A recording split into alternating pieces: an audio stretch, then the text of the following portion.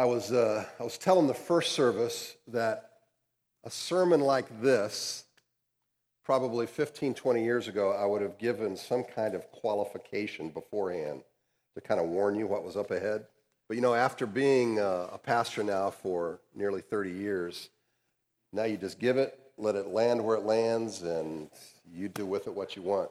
It's my job to cut it straight. It's my job to take the Word of God as it is, not water it down, not embellish it, just give it as it is, and let the Holy Spirit use that in people's lives.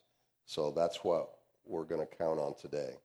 Father, we come before you and acknowledge that your Spirit is inside each and every Christian. We need your touch upon our lives. We acknowledge that we sin. We acknowledge that we mess up. We acknowledge that we don't know everything there is to know about the Christian life. That we acknowledge that here at Christ Community Church, we have issues, problems. We come before you, Lord, not as people who've got it all together. And so we're in need of you. We're in need of your word to give us direction. We're in need of the fellowship that you provide us. We're in need of Christ daily. Work in us as only you can. Apply your word to our hearts, we pray, in Jesus' name. And all God's people said, amen. I think you'll agree with me that confrontation is not easy and probably not enjoyable. I mean, when somebody's life needs a dose of reality, most people avoid talking about those kinds of things with other people, right? And if you like confronting other people, you're also probably the kind of guy who likes sumo wrestling and playing rugby with kindergartners or something too. Confrontation is rarely met with acceptance. That's the truth of it. It's why we try to avoid it. Because normally it creates more conflict. People get upset, right? I read a letter this week from Abraham Lincoln to one of his relatives who was asking for money. And it wasn't the first time that this guy was asking for money, and Lincoln had always provided it until now. And basically in the letter that Lincoln wrote back, he essentially said, no, not this time, get a job. In fact, he added, you have a character defect. And he then proceeded to tell him what the defect was in his unwillingness to work to get money. Boom, shakalaka was at the end of the note, all right? That is not the way to win friends or influence people, according to Dale Carnegie. Now, if you've ever been involved in an intervention, where you have a multiplicity of people who gather together and pointedly tell somebody what's going on in their life, those aren't fun either.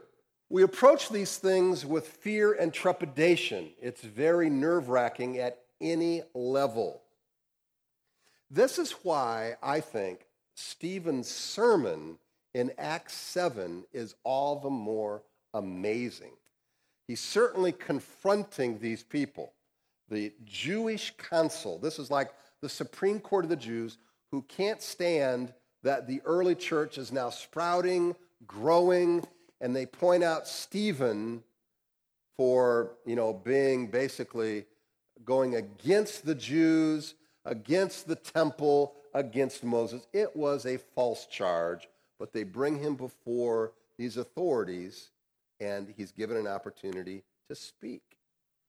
He doesn't have a lawyer to back him up. He doesn't have a bevy of witnesses to support that everything he's saying is true. He was confronting a group of religious people who prided themselves to be keepers of the law, and he's telling them, you are guilty and you are hypocrites. And he did this, by the way, not having a lawyer, not having all the witnesses, but he did this being filled with the Holy Spirit. Last week, we began a section in this sermon where Stephen was using Moses as an example of how Israel, or he calls them our fathers, our patriarchs, rejected the messengers that God has sent to you. And by implication, they're also rejecting the messengers of that day in the first century, in the apostles, and in Jesus. But in this message, in this section, he is putting his foot to the pedal, and he's not letting up on the gas. Right?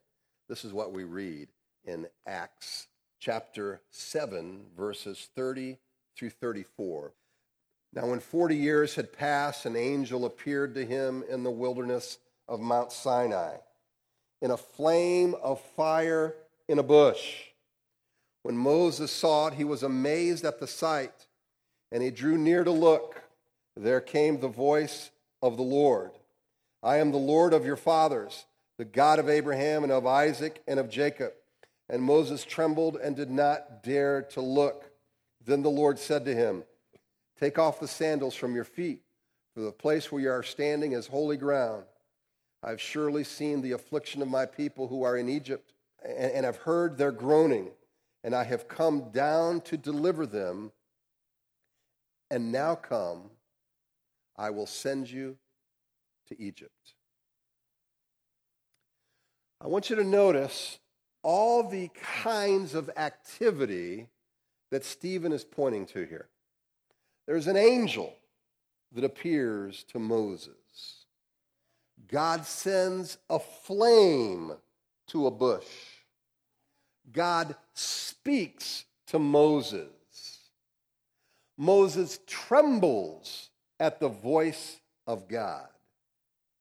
God speaks again to Moses and tells him to take off his sandals because this is a place where God has spoken. This is a place where God has worked. It's holy ground. And then God tells Moses that Moses, is going to deliver Egypt, or going to deliver his people from Egypt. All this reminds the audience that Stephen is speaking to there in the first century that God was working outside of Israel. Mount Sinai was not located in Israel. Mount Sinai was located in Egypt. God spoke to Moses outside Israel. Some of the most revered activity that the Jews would recognize were important to their history occurred outside of Israel. Now, not only does this truth resonate with those people who heard this message originally in Acts 7, but I think there's plenty of inference for us today. There is no need for believers in Jesus Christ to make a pilgrimage to so-called holy places or events which are said to have us experience the presence of God, to use today's nomenclature within Christianity, the presence of God in greater measure. I mean, does one have to go to Mecca to pray? Does one have to go to a priest to confess sin? Does one have to go to a prayer meeting to meet God? Does one have to be in a revival to feel God's presence? No, it's all those. Psalm 46:1 says, God is our refuge and strength, a very present help in what? In trouble. That means God's in the midst of what? Trouble. When we need him at all times.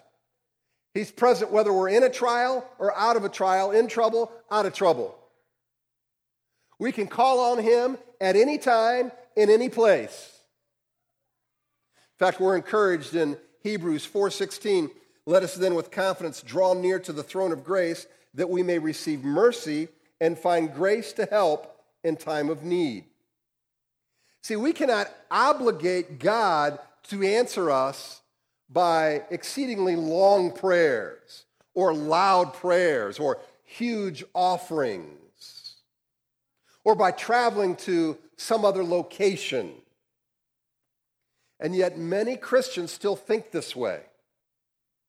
They're beguiled by smoke and mirrors, by claims of some, special presence of God here in this meeting, or when we do this, and equating God's presence or blessing with just money or buildings or crowds. But the fact is, now think of this.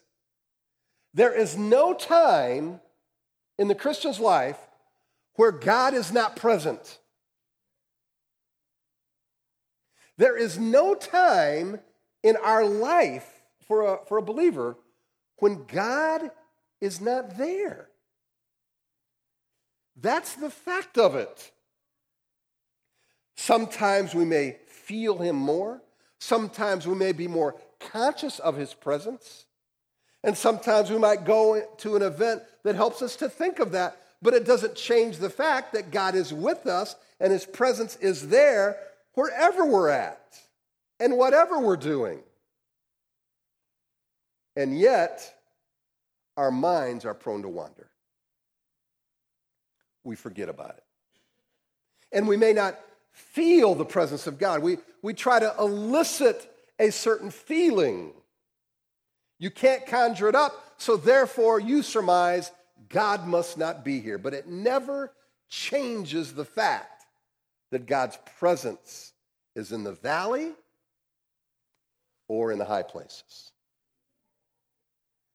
And now Stephen starts to summarize his extended section about Moses, and he hammers the point. This Moses whom they rejected, saying, "Who made you a ruler and a judge?" This man God sent as both ruler and redeemer by the hand of the angel who appeared to him in the bush. This man led them out, performing wonders and signs in Egypt and at the Red Sea and in the wilderness for 40 years. This is the Moses. He just keeps hammering. This is the guy, all these supernatural things, and you rejected him. This is the Moses who said to the Israelites, "God will raise up for you a prophet like me from your brothers." This is the one who was in the congregation in the wilderness with the angel who spoke to him at Mount Sinai and with our fathers. He received living oracles to give to us.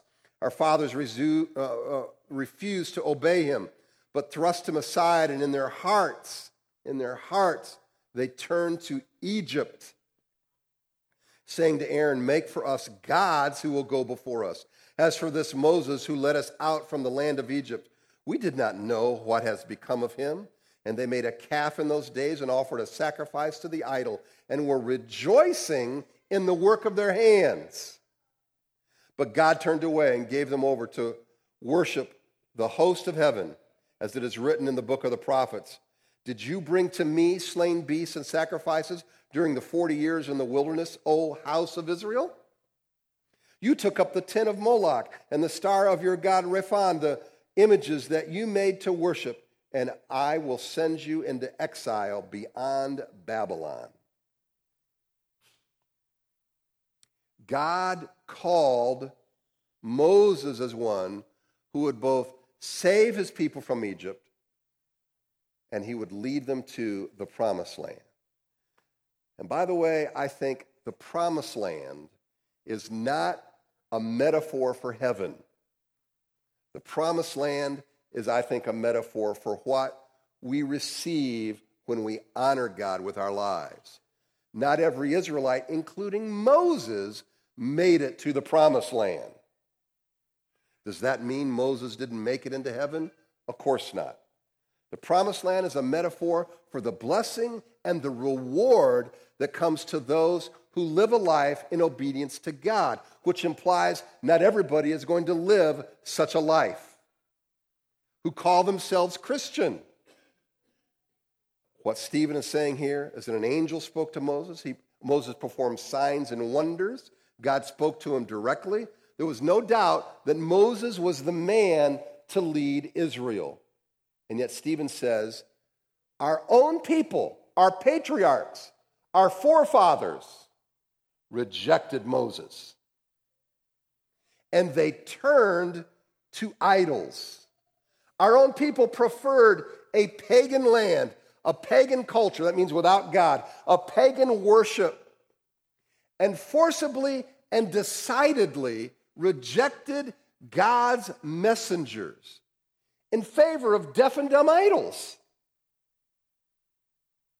Do you forget It's as if Stephen is asking this. Do you forget what God did for that kind of resistance and rebellion? Do you forget how God extended our captivity because we refused to listen to God and his messengers? Our fathers sacrificed to idols. They worshiped Moloch and Rephan. And Moloch was an astrological god, probably centered around Venus. And Rephan appears to be an Assyrian designation for Saturn. You're worshiping the planets.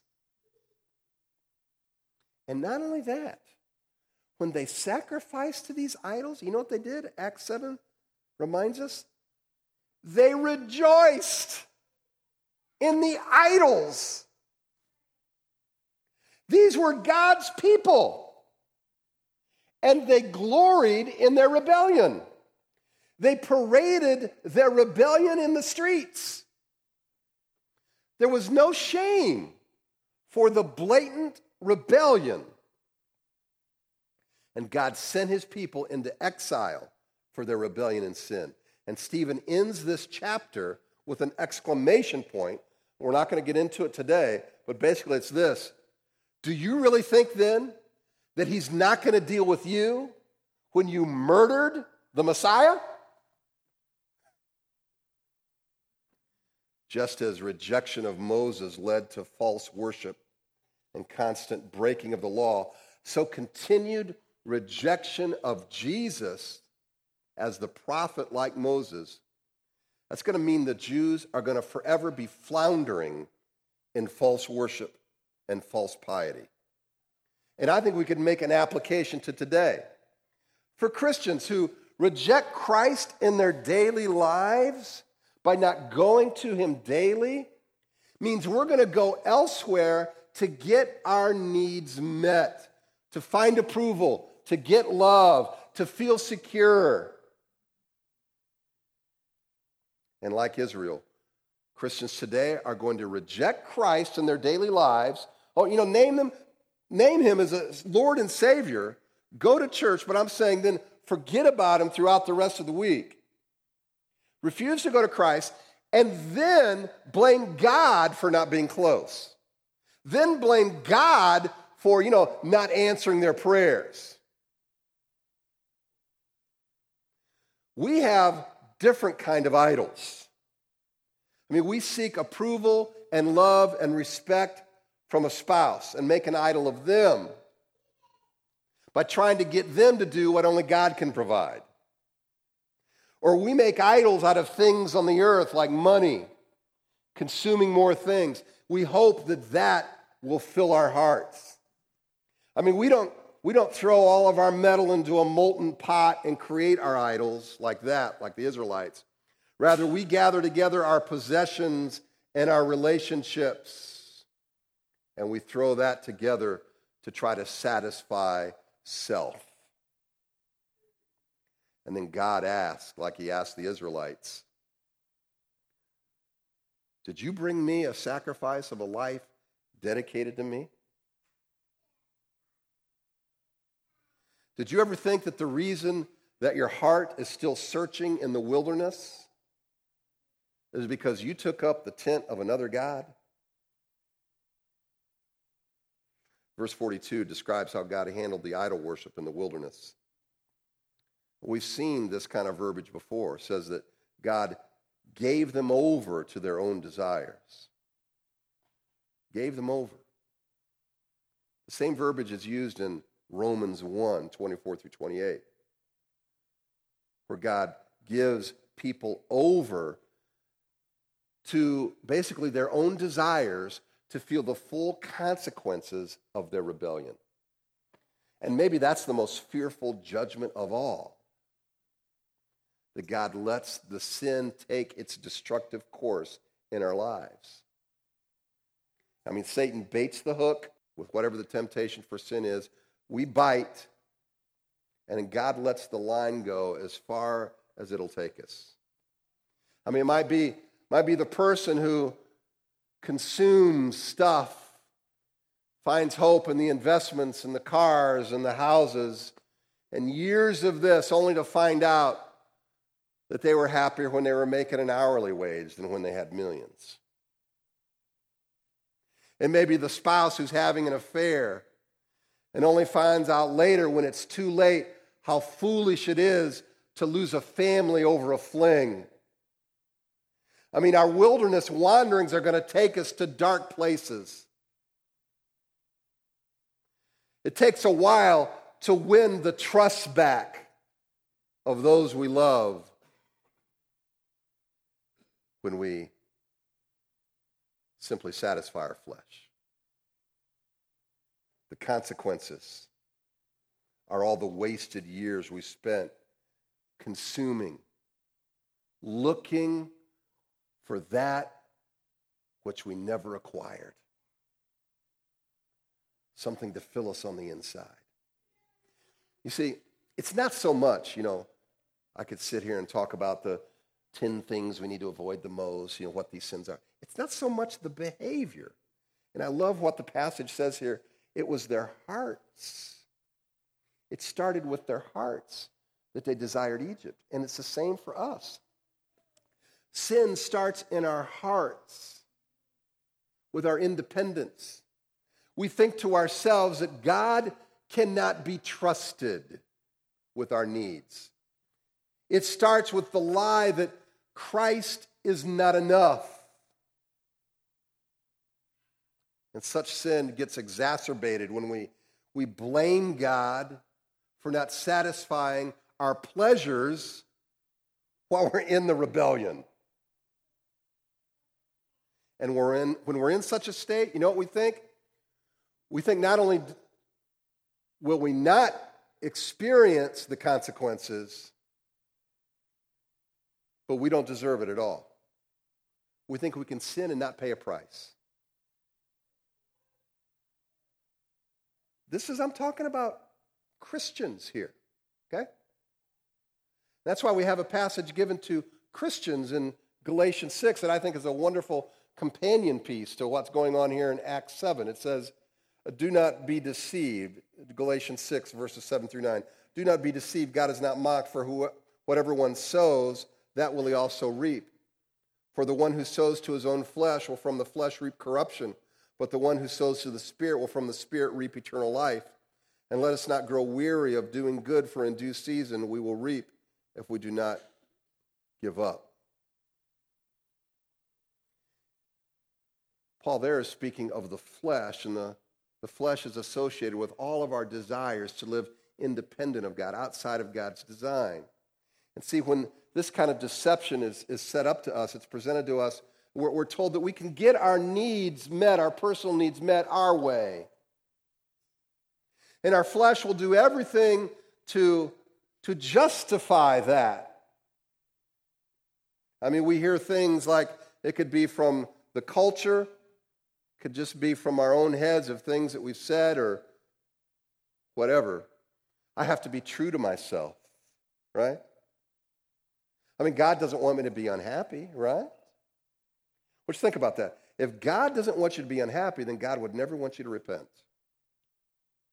Because repentance is sorrowful. God does not desire that every moment be a happy moment. That sounds like a real downer right now, doesn't it? What God does give us is joy. Joy that can be had in any situation.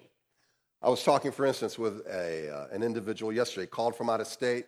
I've known him for years, telling me a story of a dark period in his life, walking away from God, relational issues, delving into sin, what they were, it doesn't matter at this point. But he said now, and actually his life is not cleaned up in the sense that he's still dealing with a lot of circumstances. I mean, things are really screwed up in his life. But he says, now I've given my heart to Christ in a full sense. He's been a Christian, but he's walked away. And he said, I've once again returned knowing that Christ is my Lord. And I'm trying to live that. And he said, what's amazing is I have hope that I didn't have before. I have this sense of relief. And what we were recognizing is that his life is still a mess. But he sees light now. He has hope. And I believe God has put that in his heart. And that's what happens when we put our focus upon the Lord. Even though we're still in a mess.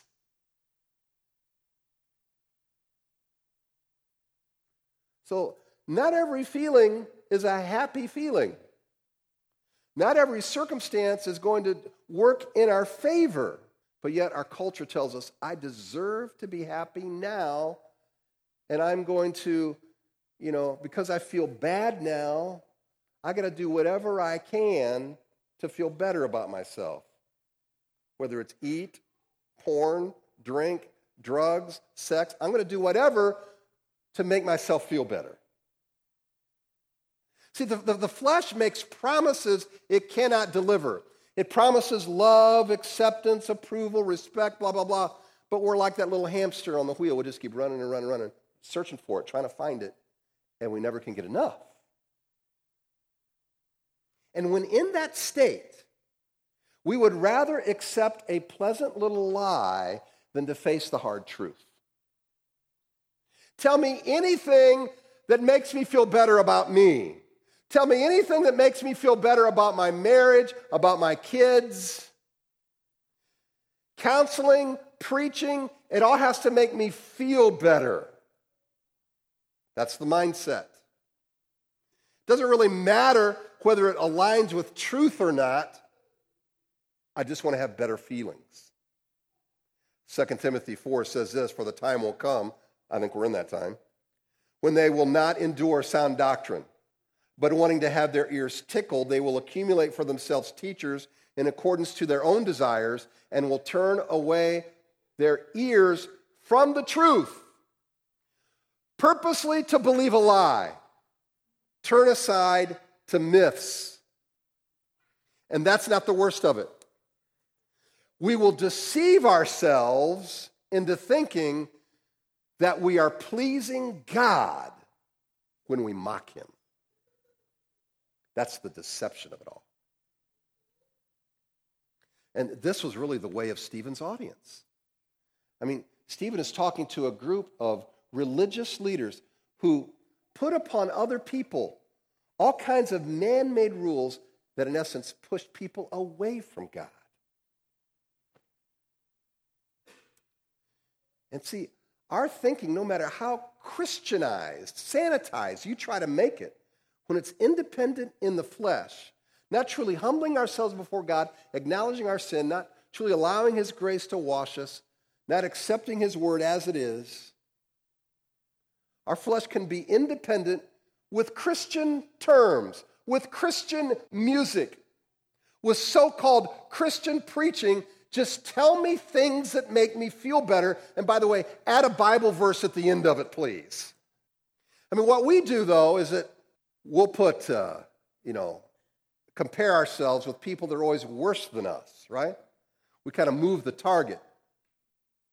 And that way we can prop ourselves up as well. At least I'm better than that, right? So I must be pleasing God. When we're in that kind of state, there's little room for humility, little room for true repentance. Why is that? Because that stuff makes me feel bad. I don't want to feel bad. Please give me another ho-ho or ding-dong right now, all right? I feel bad.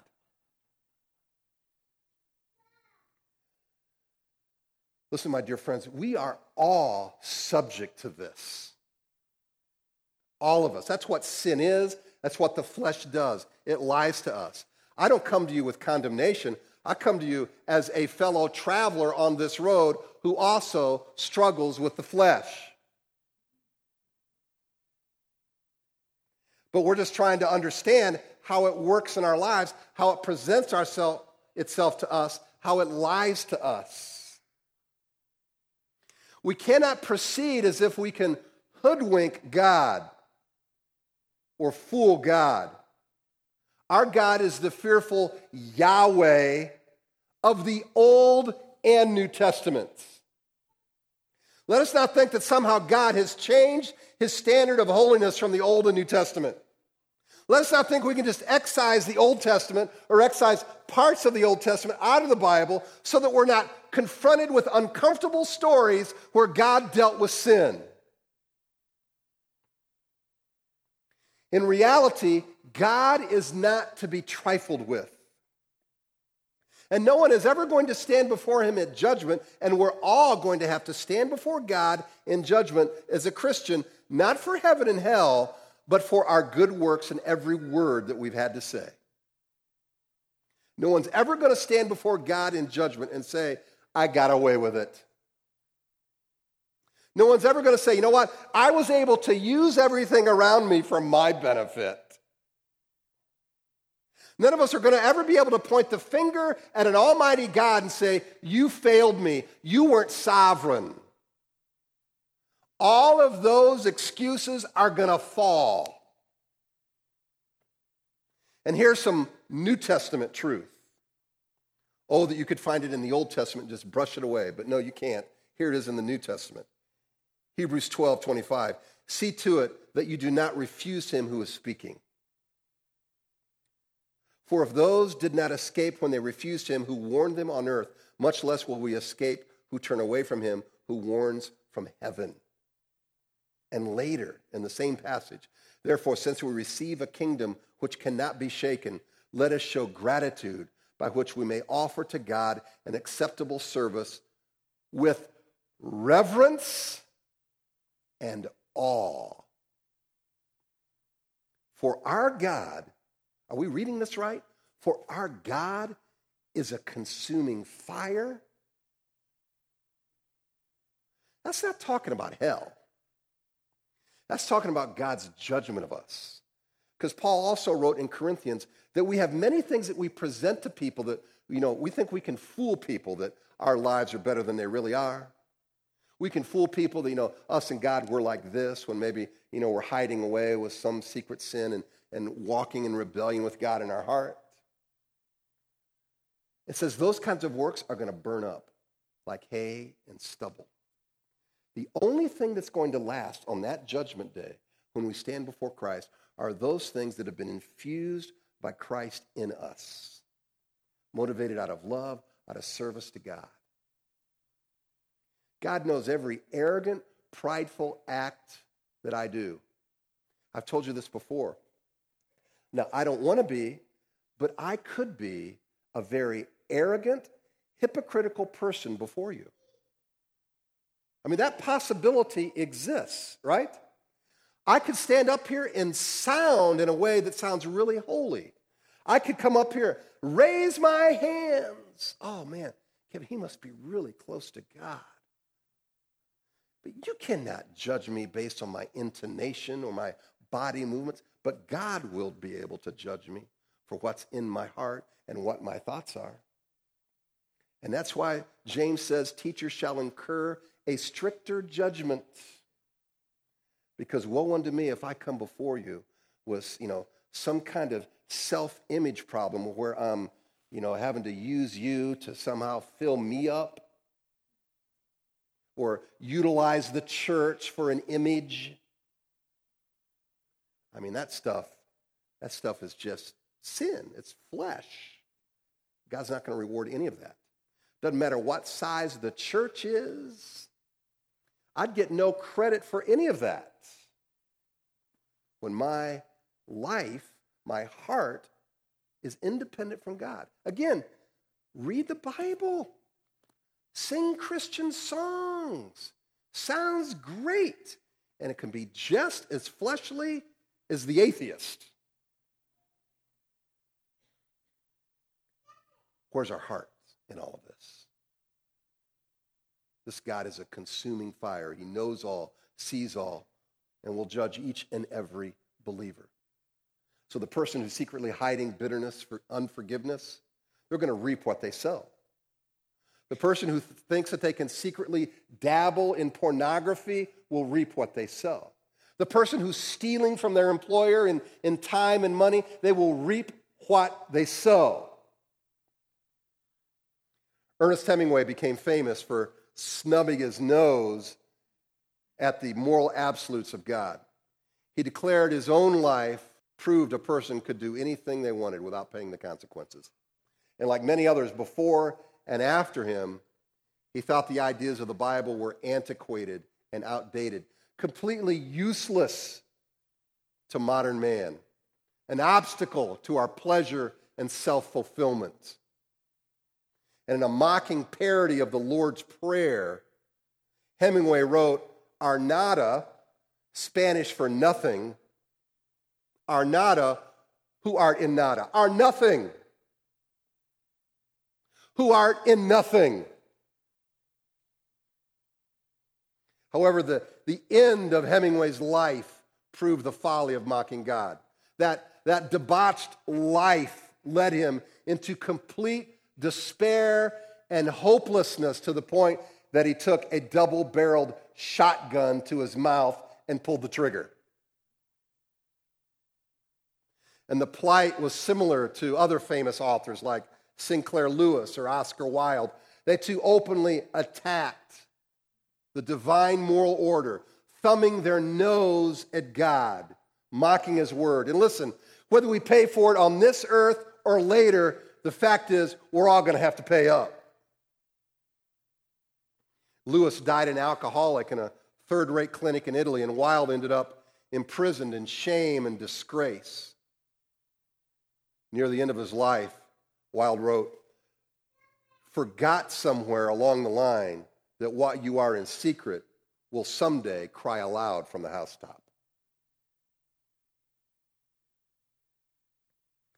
My brothers and sisters, we have a choice as believers in Jesus Christ. We are given immense riches in every way possible.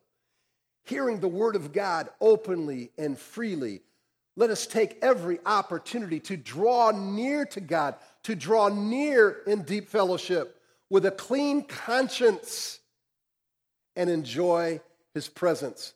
It doesn't mean I don't sin. It means that I am quick to confess and repent because I know that grace is available. So I don't want the time to be extended to where I know I'm in the wrong and I continue in that rebellion. I confess and I repent and I restore the fellowship with my loved ones around me and especially with my God. Now to him who is able to keep you from stumbling and to present you blameless before the presence of his glory with great joy, to the only God our Savior through Jesus Christ our Lord, be glory, majesty, dominion, and authority before all time and now and forever. And all God's people said, let's pray.